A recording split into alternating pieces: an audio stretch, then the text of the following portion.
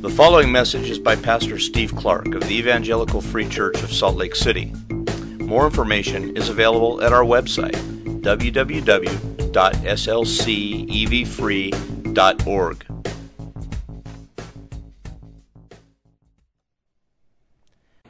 Pray with me. Lord Jesus, when you walked here on the earth, you invited little children to come to you. Called them to you.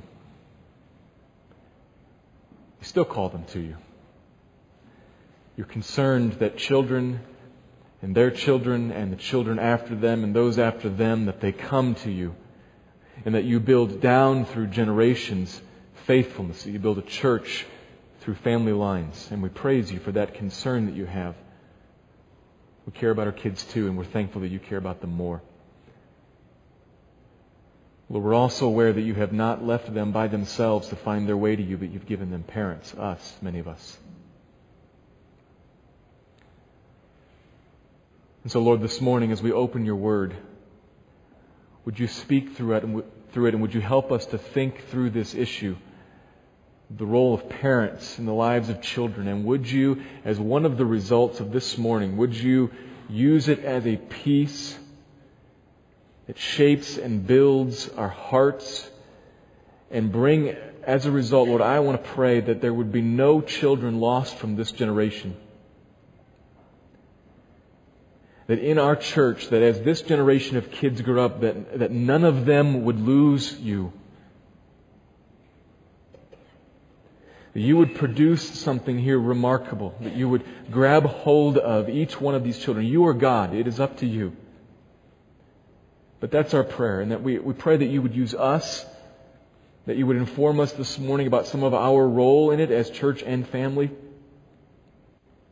That you would grab hold of each of them.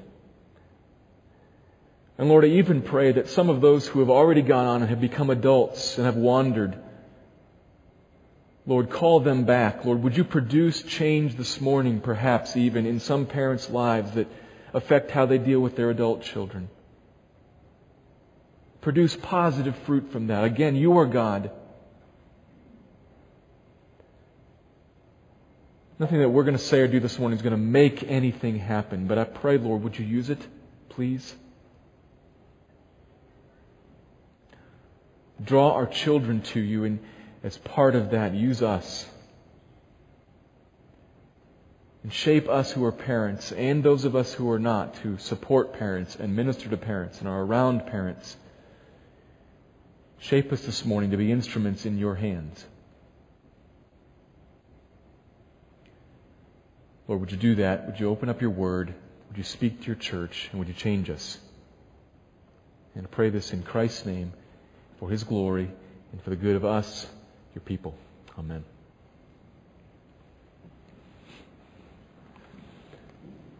This little booklet is a helpful booklet. It's called just Family Worship. And when I return this one to the book table, I think we'll have 1 or 2 copies out there. And you can get it online. But I want to share a couple of things from this little booklet. First, a story of a man who says he and his 4 siblings all decided to, at their parents' 50th wedding anniversary, give them each an honoring gift. To tell them, as a way of honoring them, one thing that they appreciate about their parents over the last decades. And independent of each other, they decided what to give them. And all of them told their mother the thing they most appreciated was her prayers for them. And all of them independently told their father the thing they most appreciated about him was his leadership of their family worship time. One of the siblings said, "Dad, my oldest living memory is of tears streaming down your face as you led us through Pilgrim's Progress on Sunday night and taught us about how God leads His children faithfully through the ministry of the Holy Spirit. God used you, Dad," he said, "when I was only 3 years old to convict me of the truth of Christianity. And I wandered away later in life, but I could never seriously doubt it because of how God used you on those Sunday nights after Sunday nights after Sunday nights." Family worship. And then there's this from a 2003 Barna Research Survey. 85% of parents with children under the age of 13 believe that they themselves have the primary responsibility for teaching their children about religious beliefs and spiritual matters. 85%. That's not just Christians, that's parents. Evidently nobody wants the government teaching their kids about religion. Surprise. However, this is the still quotation, however, a majority of parents don't spend any time during a typical week discussing religious matters or studying religious materials with their children. Parents generally rely upon their church to do all of the religious training their children will receive. End quote. 85% of people, we don't want other people doing it. It's our job. Most of them then turn around and say, let's have you do it. That's the issue that God's going to address for us this morning in Deuteronomy chapter 6. The issue of the widespread abdication by parents of our responsibility to raise our children in the discipline and instruction of the Lord. It's a responsibility given to us. It is a privilege and an opportunity. And it is given to us as parents. Now, the Bible clearly calls parents to this, and most of us recognize it. I mean, if it's 85% of people out there, I imagine it's much higher in here. Most of us recognize that it's our job, it's on our shoulders. And most of us, I think, grasp some sense of how important it is in the lives of our children, but I think many of us struggle with this. We struggle with it. We've either largely given up on it, or we're doing it in a rather haphazard way, or we're confused about it, or there's a lot of guilt in our hearts about it because either we're not doing it or we have a sense that it's too late, I already failed. And I hope across all that spectrum, God will speak this morning through Deuteronomy 6. That He'll speak to us as parents and us as kids. If you're a second grader or if you're a high schooler here this morning, there's a word here for you in this too, in that God is telling us something here about how families are supposed to work. And you're a part of a family. It's not just telling dad and mom, it's telling families. And so you should know how it is that you're supposed to respond in your home to your parents. So receive from them what they're trying to do. It's for your good. And if you're an adult here and you don't have children at home, you don't have children yet, you don't have children at home anymore, there's still a word for you here. There's still some things that you can apply here that even if your kids are gone, might have an effect on them. But all of us, at the very least, all of us are in a church. We're in a church family. And we all need to clearly understand how it is that God has ordered relationships. And to realize that as a church and as part of even a Christian school, that we are to realize that we have a larger ministry to equip the frontline workers, parents, in their primary calling to raise their children to know the Lord. That's where we're going this morning. So we've been working through the book of Deuteronomy. We've already passed through the 10 Commandments in chapter 5, and last week we looked at the greatest commandment in chapter 6, the Shema. Charlie read it already. Get to it again in a minute. The great commandment there. And last week we spent our time dealing with chapter 6 and the main thrust of that chapter in how our hearts are addressed individually, each one of us, how our hearts are called out to hear and to follow the Lord and to love Him with everything that we have. That was the main point of the chapter. We looked at that last week. And this week we're going to take verse 7 as a launching point.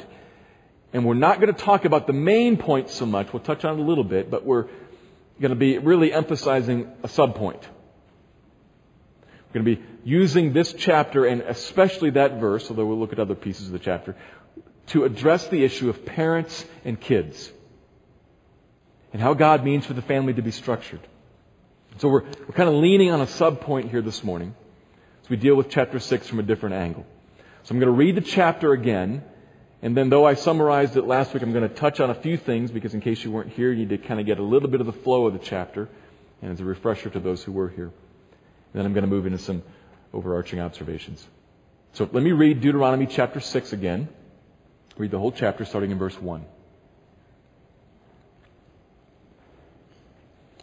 Now, this is the commandment, the statutes and the rules that the Lord your God commanded me to teach you, that you may do them in the land to which you are going over to possess it, that you may fear the Lord your God, you and your son and your son's son, by keeping all His statutes and His commandments, which I command you, all the days of your life, and that your days may be long.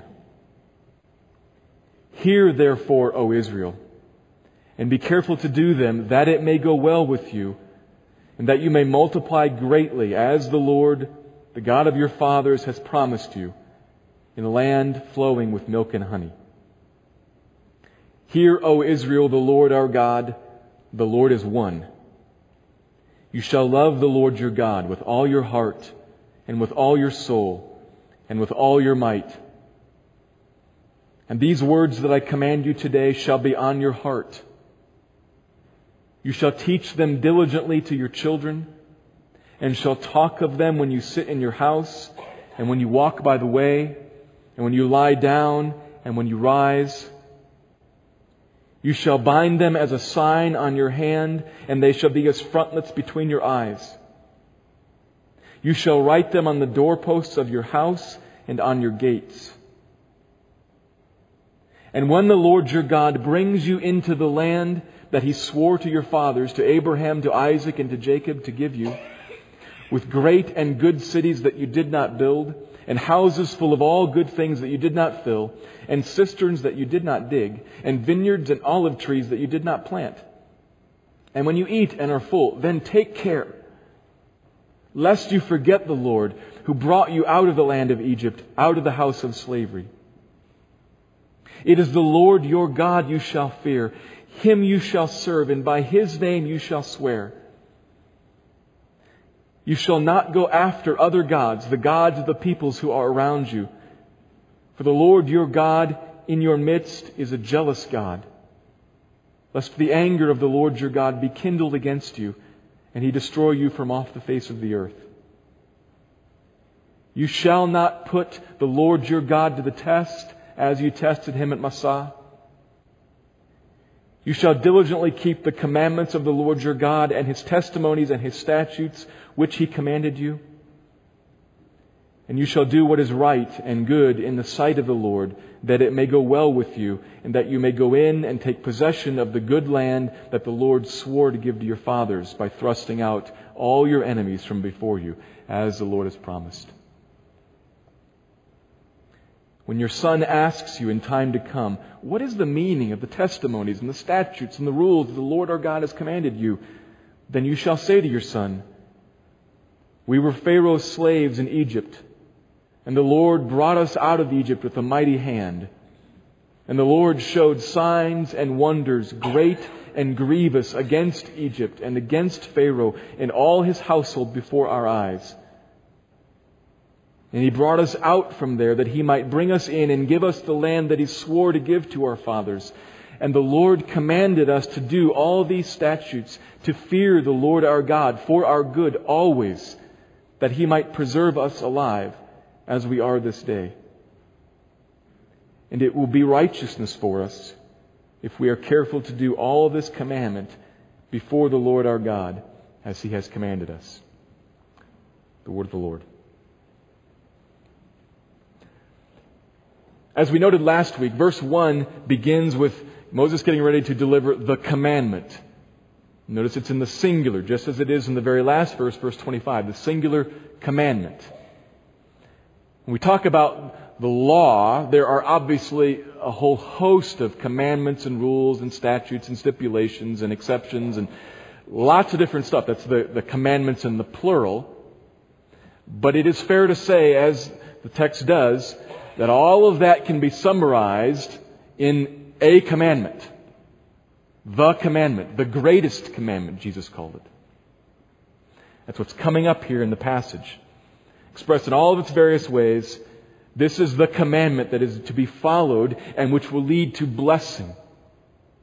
Verses 2 and 3 clarify, follow this, hold to the Lord in obedience, and it will lead to blessing. And be careful in verses 10 to 19 that when you come into the blessing, that you not get confused and forget about Him and think that all of this great stuff that should be evidence of God's work in your life becomes a distraction from God. Watch out. Don't turn aside and fear other gods, or else you will arouse the jealousy of God, who requires the love that is due Him. So don't test Him. Hold fast to Him. Hold to this commandment, and it will be your blessing. What's the commandment? That's verse 4. Hear, O Israel. The Lord our God, the Lord is one. He is the one and only. The Lord, in all capital letters, is His name. This guy is the president. This one is God. That's what the Lord is God is saying. Yahweh is God, the one and only. So, therefore, here's the commandment, verse 5. Love Him. Love Him only. Love Him with everything. With all of your heart. With all of your soul. With all of your might. And these words must be on your heart. Verse 6. The commandment, summing up all of the other commandments, summing up the 10 commandments, summing up the Bible. The thing that God requires from His people is their hearts. That's what they do. He's not primarily concerned with what you do. That'll come later. That comes from hearts. But He's after hearts. This is the commandment, love. And it must be in your heart.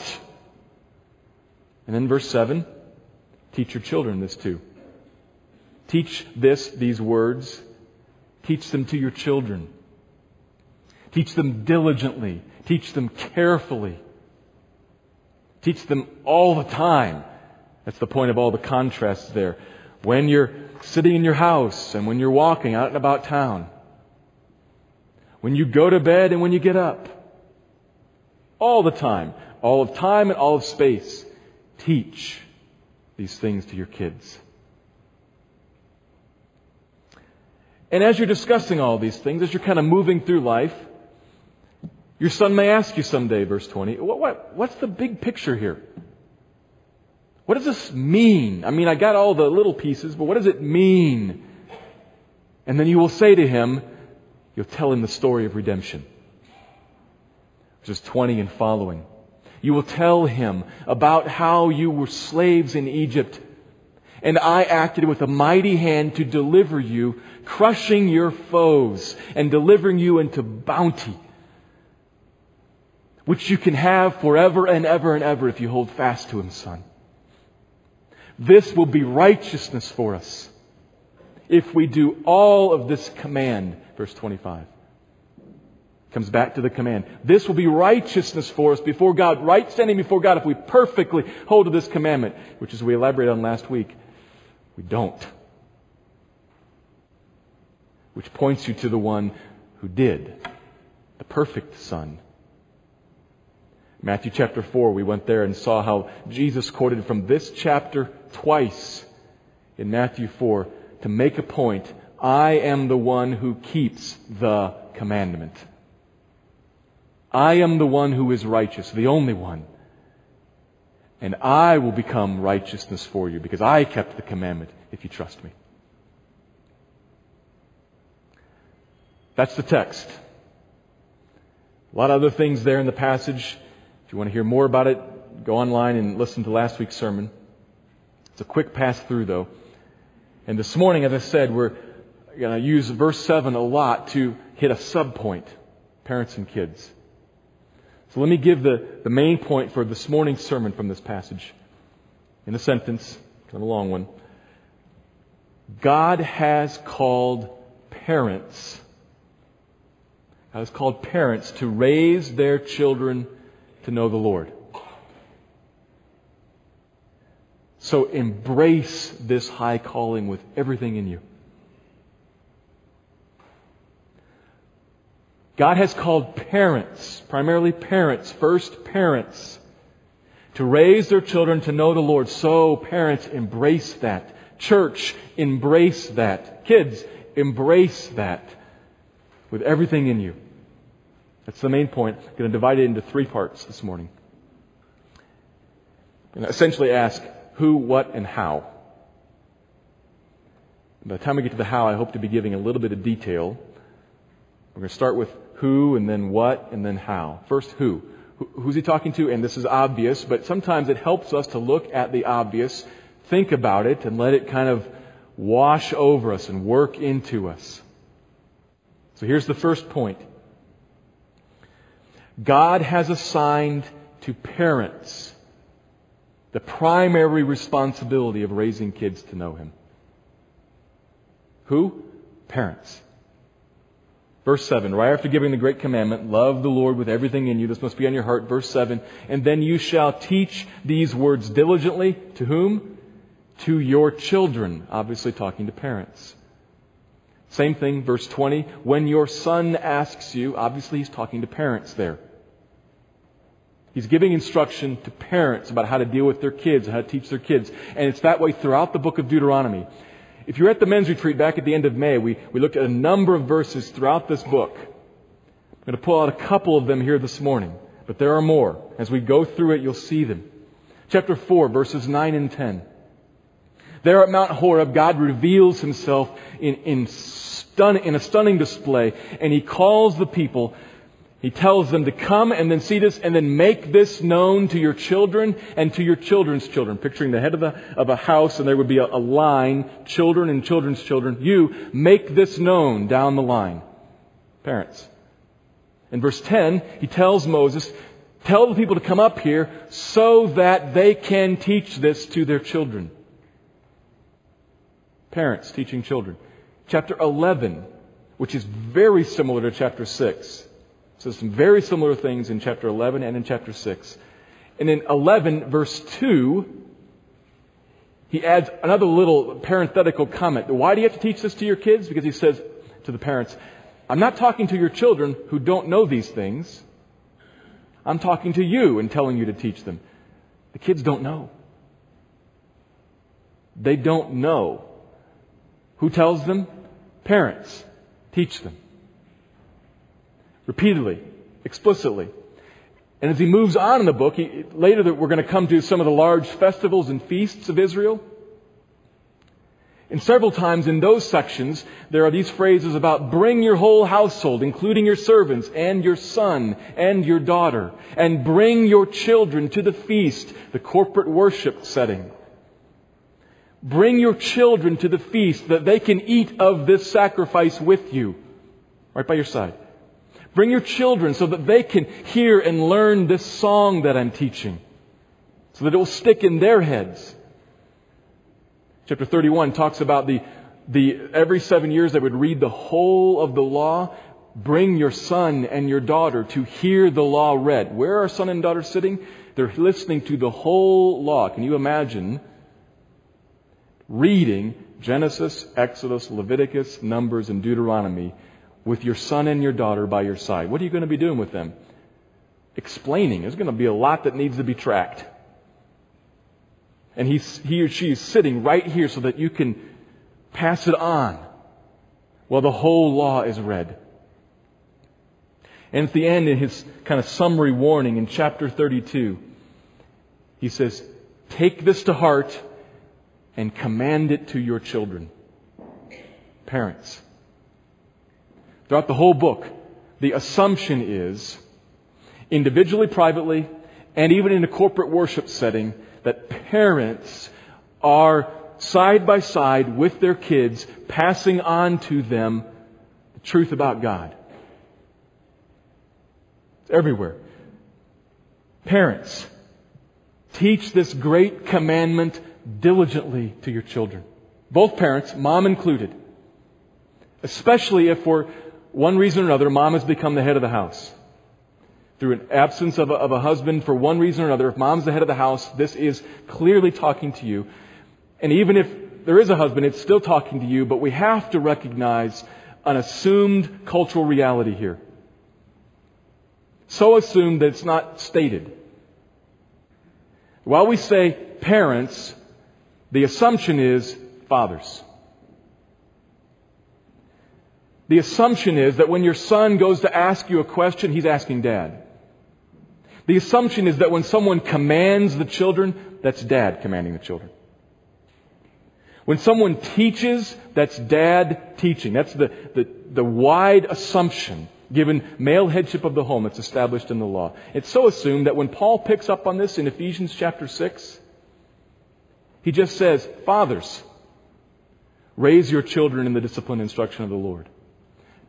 Not meaning, mothers, I'm not talking to you in any way whatsoever. You have nothing to do with this.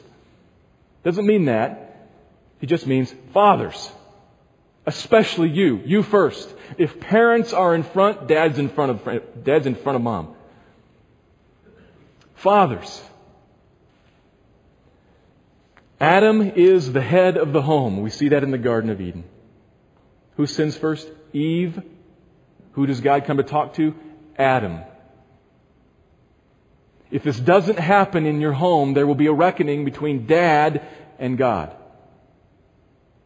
It's the way it is. So we say parents and fathers, but both parents, diligently teach your kids. Impart these truths to them. This is the charge from God in the Scriptures. And it is not delivered to school teachers, nor Sunday school teachers, nor youth pastors, nor senior pastors. All of them are useful. We have some of each. All of them have their place. But their place is especially to equip those who are charged to raise their children. Parents, especially fathers. And right there, we, the modern church, and our church included, have a problem with this. To far too great a degree, we parents, and especially fathers, have dropped the ball on this high calling. We just have to say it like it is. To far too great a degree, we have surrendered this and given it over to someone else. Maybe fathers have given it over to mom. Maybe parents, we've given it over to the church, the youth group, Christian school. Some other thing, we've given it over. We take it on ourselves. It's not the government's job, it's ours. And then what we turn it into is it's our job to select who else does it. It's not what God wants. And it's not going to work. He doesn't give pointless commands. God gives commands that line up with the reality that He's created. Remember this from the Ten Commandments, how we saw repeatedly all these commandments, they connect to God and His being, but they also connect right into society. If you live a life of theft, you're going to bump into some problems in society. If you live a life of dishonesty, you're going to bump into some problems in society. As fathers abdicate their role of teaching their kids, we're going to bump into some problems in society. Because of how God has made people and how He has made families.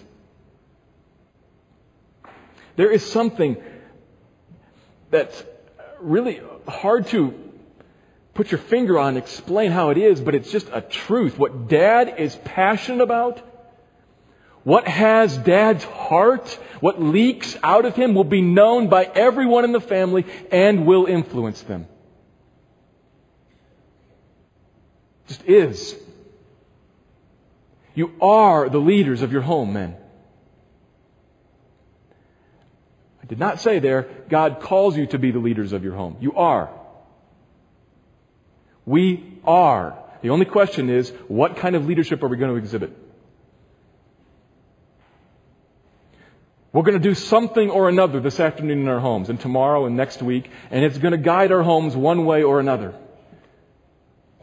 If you leave and you're gone for the whole week, you're still influencing your home. He's called us to this. Now, graciously, God still works in broken situations and with absent fathers and with irresponsible fathers and with imperfect fathers. Thank God, because that means there's still hope for me. And I mean that. I can stand up here and I can unload on you wearing a tie, looking like I've got it all together and I understand what it's saying. You go be a fly on the wall in my house. I'm a real person, which means I'm a sinner, which means I don't have half of this nearly as under control in my life as I can explain it. In some real ways, I am in the very same boat you're in, whichever boat that is. Because I've got this down and woefully inadequate over here, and I'm working on some stuff in here. We're all there. But we have to at least acknowledge that there's a calling on us, tied to how He has made us, men. And women if you're the head of the home, but men. If you're in Christ, so I'm trying to balance something here. If you're in Christ, He is not about guilting you or beating you up or telling you how bad you are.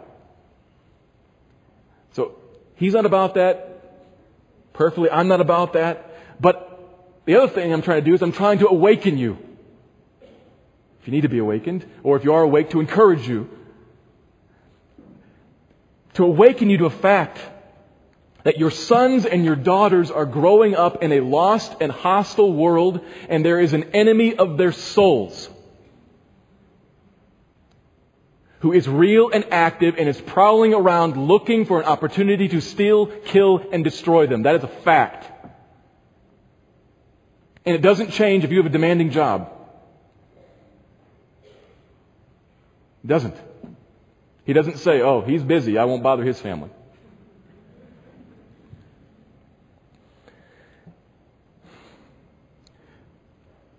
Humanly speaking, we are the first and best line of defense against that. Are you asleep at your post? Wake up. Some of us are asleep. Some of us just doze repeatedly.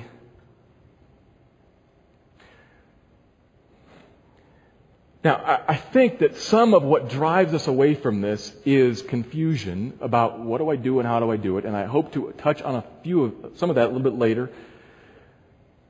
But we have to face something. One of the things that drives us away from this is that we have other values. Or to put it in the terms of the text, verse 6 is not real for us, or not real enough. These words that I command you shall be on your heart. Gripped by, to use previous language, fearing in a biblical sense. Riveted on. Passionately loving, devoted. It's just not the case for us sometimes. We are, Wednesday night and Sunday morning maybe. And then at other times during the week it kind of comes on us and we realize, oh man, but then the world rushes in and that's what really grips us. So I can't just say, do it. You can't just say, I'm going to do it. What you've got to do is run back to last week's sermon and say, God, would you do it in me? Would you so work in my heart that these words, this command lives in me and controls me in here so that what I see and what I love is you and your glory and your agenda, and oh, that my kids would too. Who cares about more of this or that or the other? If my kids will know you, they'll know their joy. That's what I want. And it's in me, and it will seep out and it will be contagious in your home.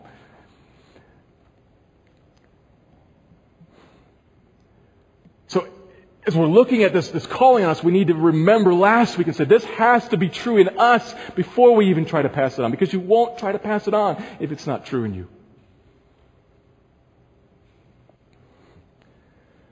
So ask God for courage. Ask Him for grace to change you. Ask Him for forgiveness if you need to.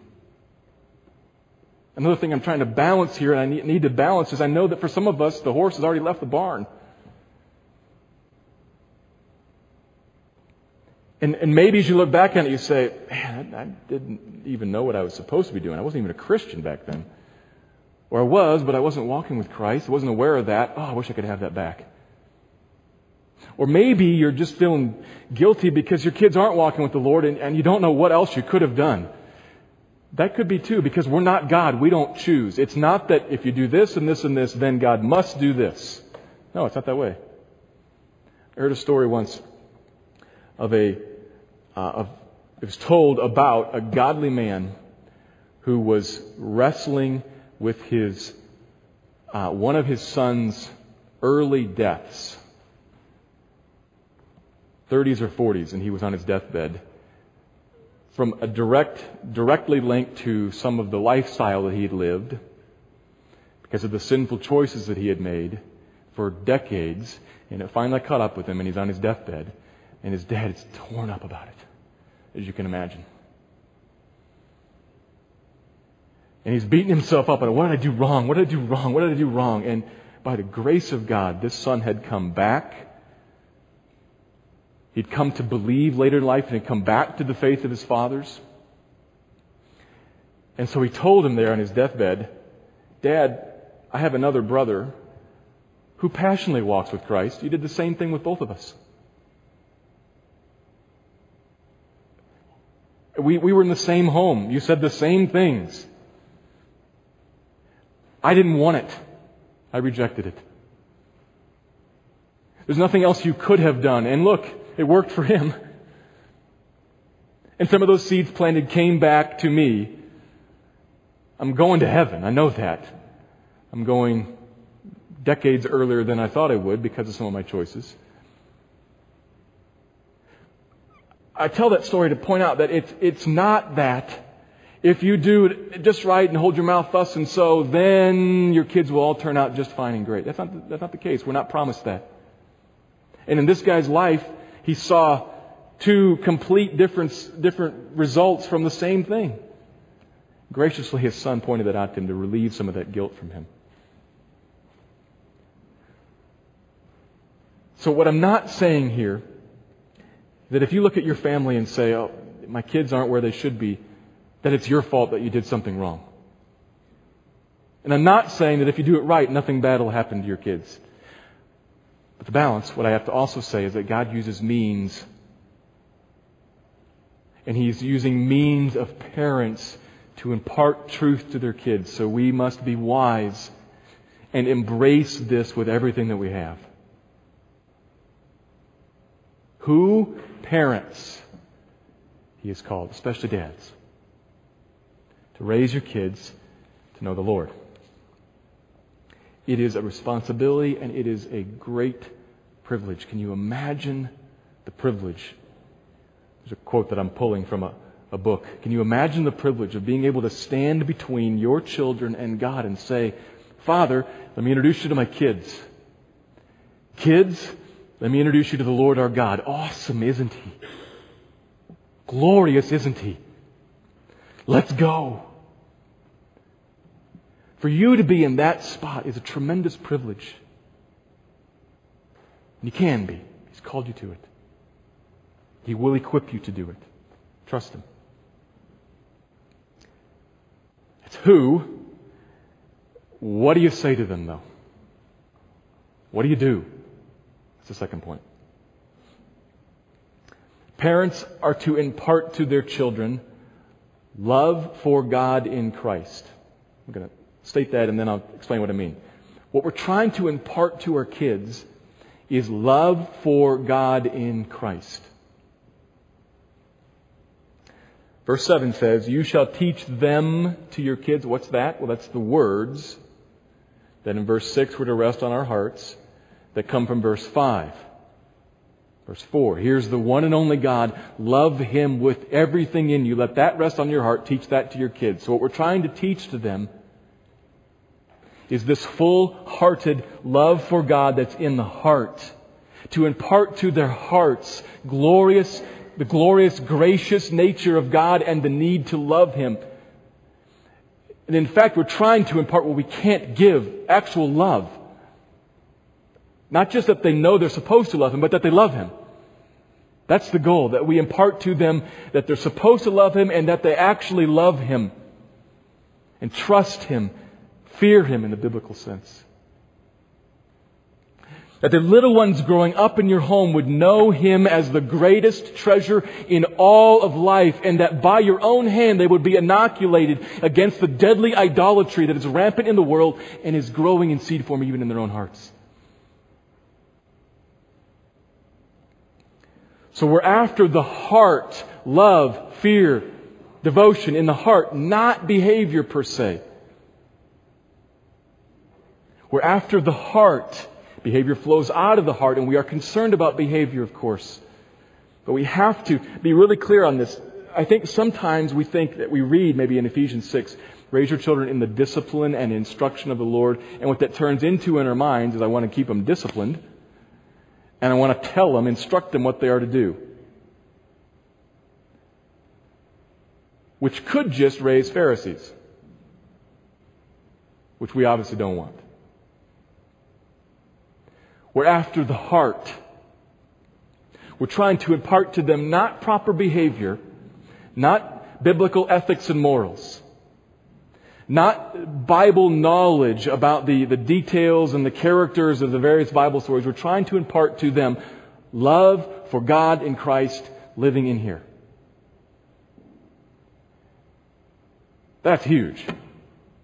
Because we can't give that. We're trying to do the impossible. We are. We're trying to do the impossible.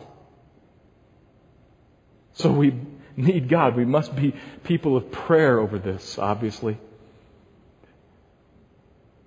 But He will use means, and there's one particular way we can go about this that will give us great opportunity to be used to create love for Him in their hearts. And intellectually, you should be connecting this to last week, because it's the same way that it grows in us. By majoring on the message of the gospel. Verses 20 and following, the son says, Dad, what's the big picture here? I'm seeing all the little slices. I'm seeing obey your mother. Don't steal. Don't sleep with anybody till I'm married to him. Okay, I'm seeing the little slices here, but what's the big... Why? What's the meaning behind all this? And what you tell him or her is the story of redemption. That's what creates the context. It's the meaning, and it's also what creates the motivation to follow Him in love. He tells them the Old Testament physical, remember from last week, is paralleling the spiritual story of salvation. How God worked to bring His people out of slavery, and in so doing showed Himself with a mighty hand, displayed who He was, showed His nature, His power, His wisdom, His grace, and brought them into a land of great bounty, where He has preserved them alive, as we are this day, son, He says. God has done that kind of a work. He has acted in the salvation plan, the plan of redemption. So we sing that to our kids. Not just straight A to Z every single time, but sometimes we get A, sometimes a little bit of L and O and C and D, X. That becomes the curriculum. If you look at that, what you've got there, if you especially include verse 25, this would be righteousness for us if we were to keep all of this commandment. If you love Him perfectly, this will be righteousness. But you don't, son, daughter. Look, right here, you don't. You need righteousness from somewhere else. The perfect Son who kept this law. The whole thing, God revealed, acting, desirable, lovely, glorious. Us, separated from Him, in need of righteousness. Failing to find it in ourselves. Needing to find it somewhere else in Christ. That whole thing becomes what we teach. Backwards and forwards, pieces here, over there a little bit. Not act like this. Do this. Shape up here. Yes, obviously we teach those things, but we use those things especially as opportunity to show, and look, you don't do that. You're a lawbreaker. This would be righteousness for you if you kept all of this commandment perfectly, but you don't. Look, how are you going to stand before God, son, daughter? Which runs right to the need for grace in Christ. From everywhere in all of life, you're working this, not just to get them to conform, but to get them to see, I need grace. I need to be changed. I'm wrong. I'm broken as I am. Help. And at that you say, Jesus, Jesus, grace. That's the same thing that works in us for us to be changed. Say, man, He's a good God. That's what works in our kids. Man, He's a good God. That He would respond to me, even me, like that. That He would act to save even me. Yeah. Lovely, isn't He? Love Him. God will do that in their lives. So you begin to think like this, and what it does is it shapes how you talk about stuff in the Bible. And you realize, I'm looking to reveal the character of God and their sin and God's work of grace. Have you ever taught your children or a Sunday school class or something the story of Noah's Ark and had that one kid who knows everything? Where you're talking about, okay, where's Noah's Ark? Genesis 6. Okay, thank you. How many sons? 3. Okay. What did they make? Wood. How many? 2 of each. Like, okay, what else do we talk about here? And will you wait to let some of the other kids answer the questions? But they know all the facts. And pretty soon, you don't know what else to talk about with the story of Noah's Ark. Animals 2 by 2, etc. You work through all that. But if you're thinking like this, what I'm trying to impart is love for God in Christ. I'm trying to get at the heart and reveal the character of God and their human sinfulness and fallenness and the need for grace. You think like that and you realize Noah's Ark isn't about Noah at all. Noah's Ark, the story of Noah's Ark, should be called God judges the world for sin and provides one way of salvation. Noah's Ark is about people in rebellion against a good God. And God holds out one way of salvation. The ark is being built for a long time. How long, Junior? A year. The ark's being built for a long time. People are standing right next to it. There's the gospel being preached day after day. There is a need for a boat coming, and the door is open right now. And people want nothing to do with it. And then through the judgment, 8 people and a whole bunch of animals are saved. And you begin to think, who is the ark? Who? It's a type of Christ. And you begin to see the Bible like this. It's not about facts and stories and behavior. It is about behavior. It's about what pleases God. But it's primarily about God, human fallenness, and God's provision of grace in a great Savior, Jesus. You sing that story to them, and that is what makes God shine and look glorious, lovely, which then draws out love. That's what we're trying to impart to them.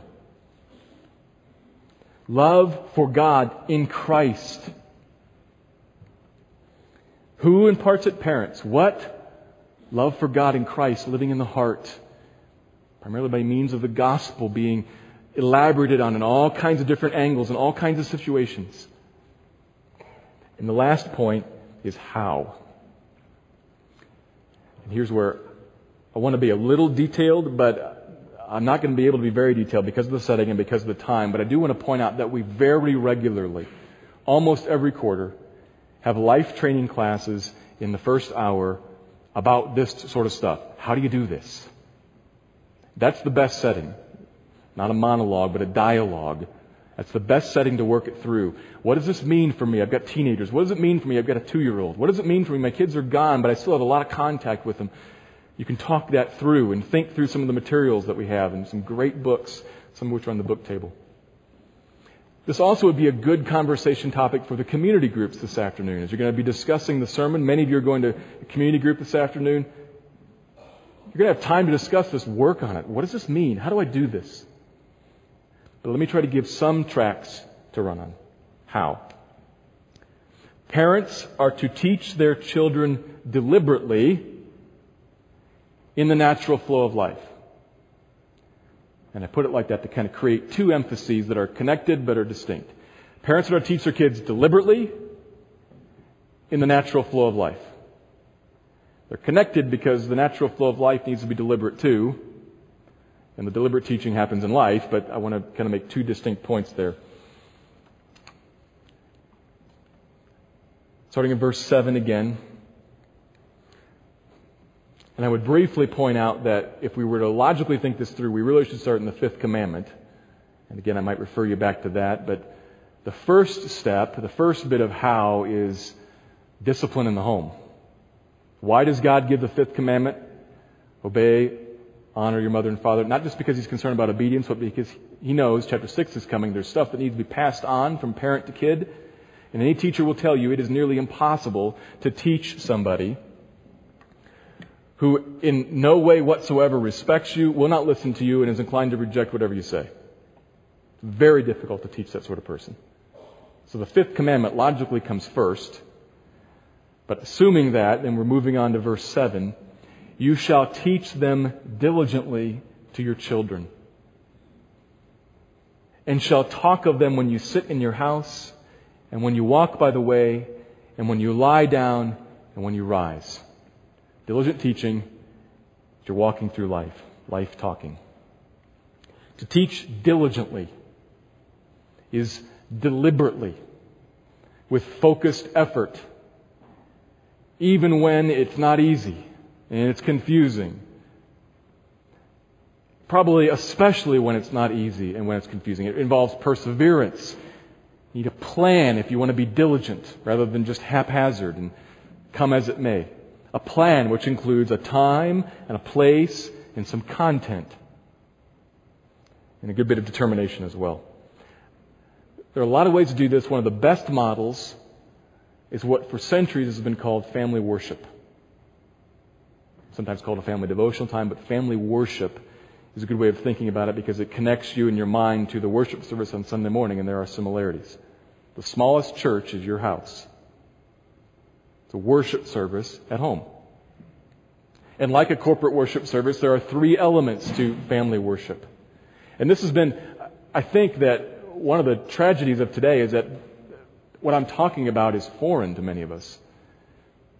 At many times throughout church history and in every period of church history where the church was strong, this was nearly universal.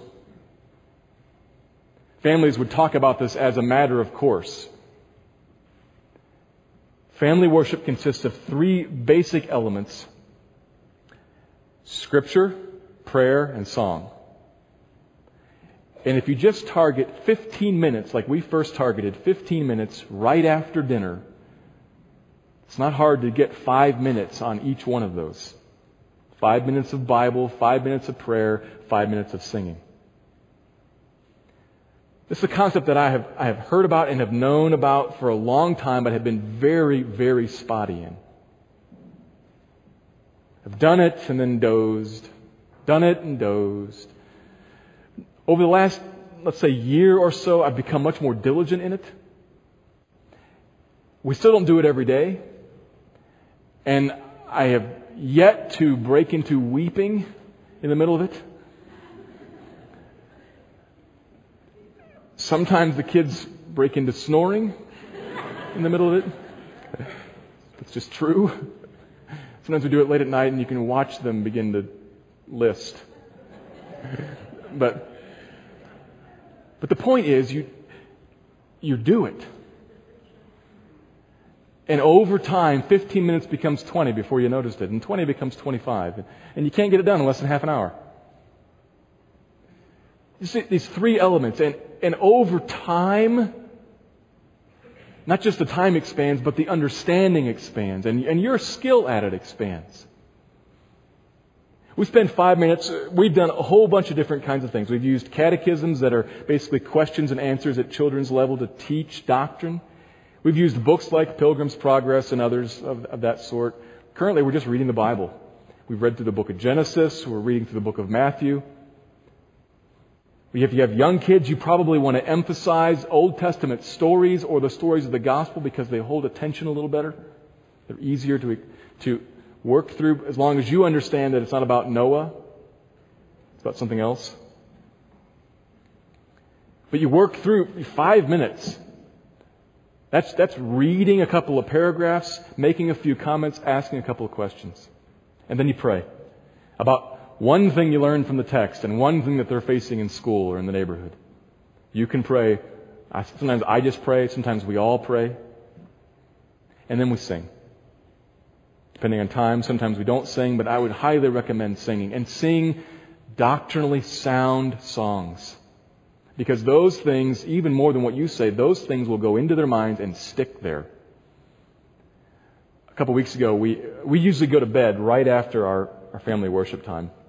Kids go to bed, and so we were tucking them in, and one of my children said, she was humming the song that we just finished singing, said, "I can't get that song out of my head."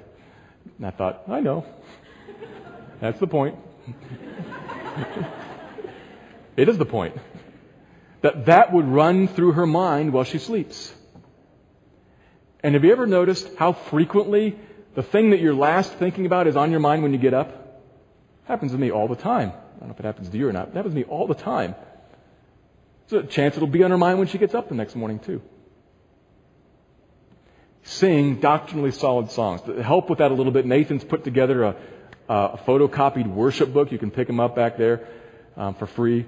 That are songs that we sing here in church. Some hymns, some more contemporary songs. Use them to sing. They got the music there. You can play them on piano or guitar. It'll help your kids to become more familiar with the songs we sing here. Scripture, prayer, song. 15 minutes. Deliberately teach. There are other ways. If you homeschool, you've got some great advantages there. Okay, you have a Bible class. If you go to ICS, we have a Bible class here. There are other ways to deliberately teach, but if you're in a Christian school, it's not the parent thing, and that's an important element. But this be clearly shown to be what my dad and my mom are passionate about. Critical element.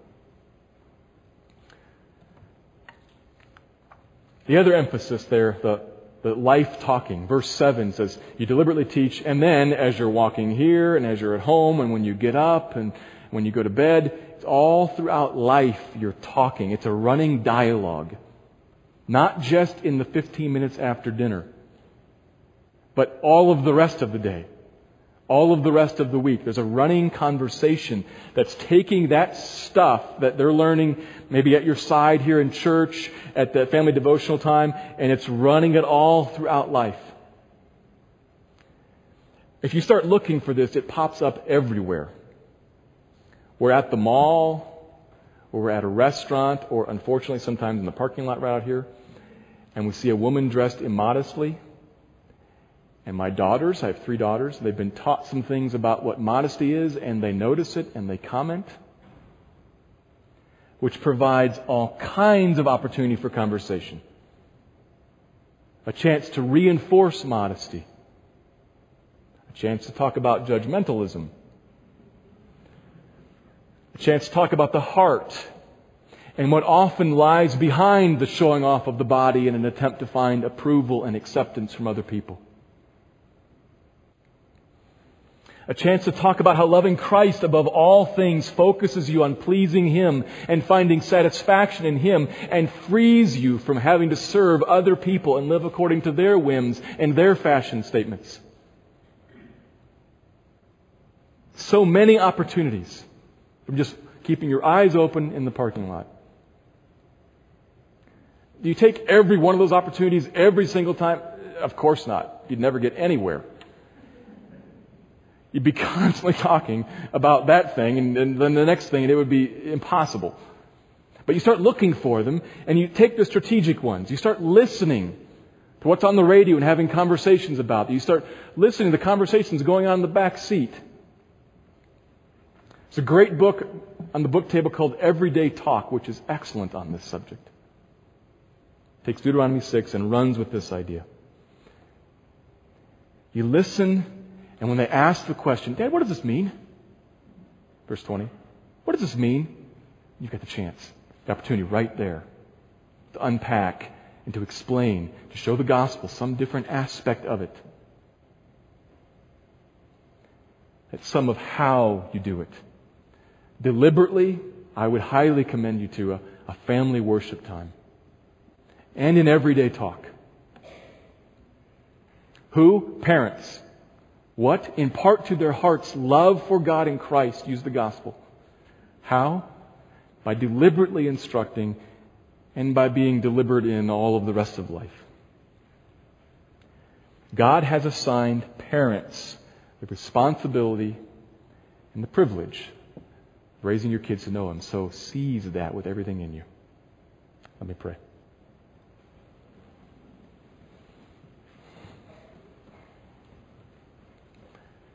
Father, we're talking about the impossible here, and so we ask you, would you do a work in us first, in us as parents, if we have kids at home right now, in us as parents, to convict us, to encourage us, to give us assistance,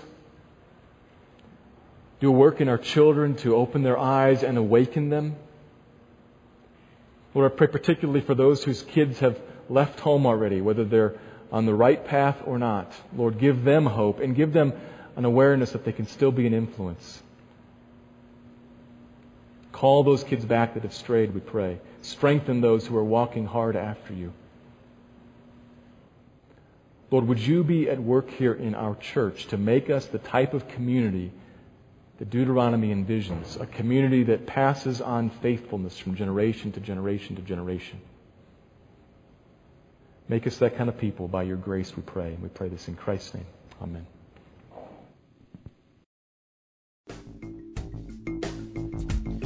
Thank you for listening to this message by Pastor Steve Clark of the Evangelical Free Church of Salt Lake City in Salt Lake City, Utah. Feel free to make copies of this message to give to others, but please do not charge for these copies or alter the content in any way without permission. We invite you to visit our website at www.slcevfree.org or call us directly at area code 801-943-0091. Our mailing address is Evangelical Free Church of Salt Lake City, 6515 South Lion Lane, Salt Lake City, Utah, 84121.